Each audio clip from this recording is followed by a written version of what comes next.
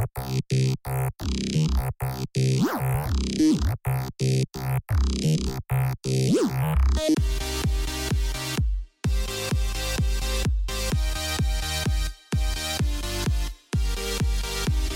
kills a child at the Mississaugas of the Credit First Nation. Shamattawa First Nation declares a state of emergency.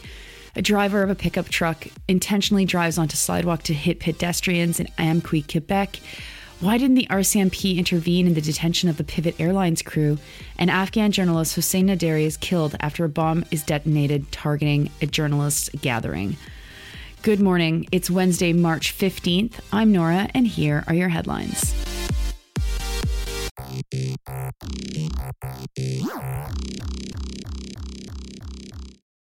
A child has died after a fire tore through a camping trailer at the Mississaugas of the Credit First Nation. It happened Monday morning at 1:53 a.m. A family was living in the trailer at the time of the fire. 2 adults and 4 children suffered minor injuries. The child who died was 10 years old. A CBC Hamilton article by Bobby Hertzova has comment from several local leaders, including the fire chief of Six Nations, Ashley Russell Taylor, who said that it was a, quote, fully involved structure fire, unquote, that appeared to affect multiple trailers. There was no information about how many other trailers, what kind of supports the family had while their trailers have been destroyed, or broader information related to the fire and Indigenous housing.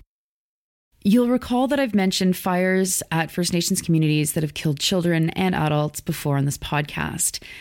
And this morning I wanted to highlight this issue more fundamentally, especially in the wake of the fire at the Mississaugas of the Credit First Nation. In a recent feature for the Canadian Press, Kelly Geraldine Malone writes about several instances where children lost their lives in fires on reserve. In particular, she mentions one fire that happened at Sandy Lake First Nation in January, where 3 children under the age of 9 died. She also writes about a fire at Siksika Nation where 3 people were also killed.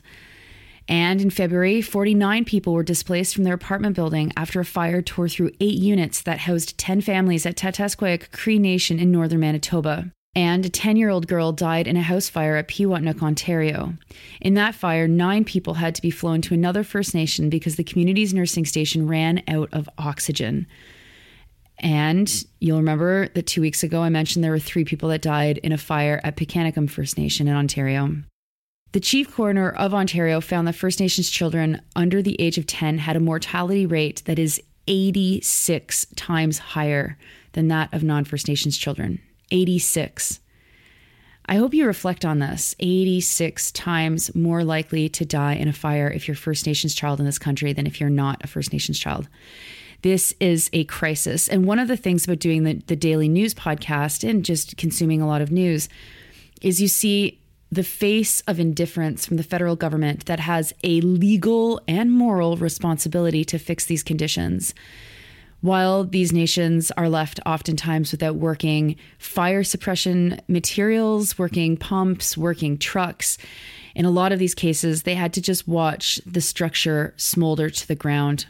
It's horrible, it's traumatic, and it continues harm that we apparently are trying to fix through reconciliation. Which brings me to the next story this morning. Shamattawa First Nation is the second Manitoba First Nation to declare a state of emergency in the past week. Chief Jordan Hill has called the state of emergency after several suicides and a fire that destroyed 8 families' homes.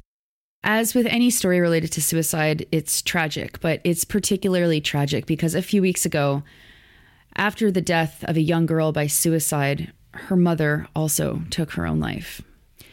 Hill told CBC, quote, "Violence in Shamattawa all stems from social issues. Housing is overcrowded and leads to family pressure, which fuels addictions. I fear this may only be the starting point, sadly, unless something is done immediately. The community lacks supports for people to rebuild familial connections that were destroyed by the 60s scoop and residential schools. They don't have proper firefighting equipment. They don't have enough mental health support. They don't have other supports. These stories are replicated over and over and over again, and the indifference and refusal to act on the behalf of the federal government, it just makes no sense unless you look at this through the lens of genocide, and then it makes perfect sense."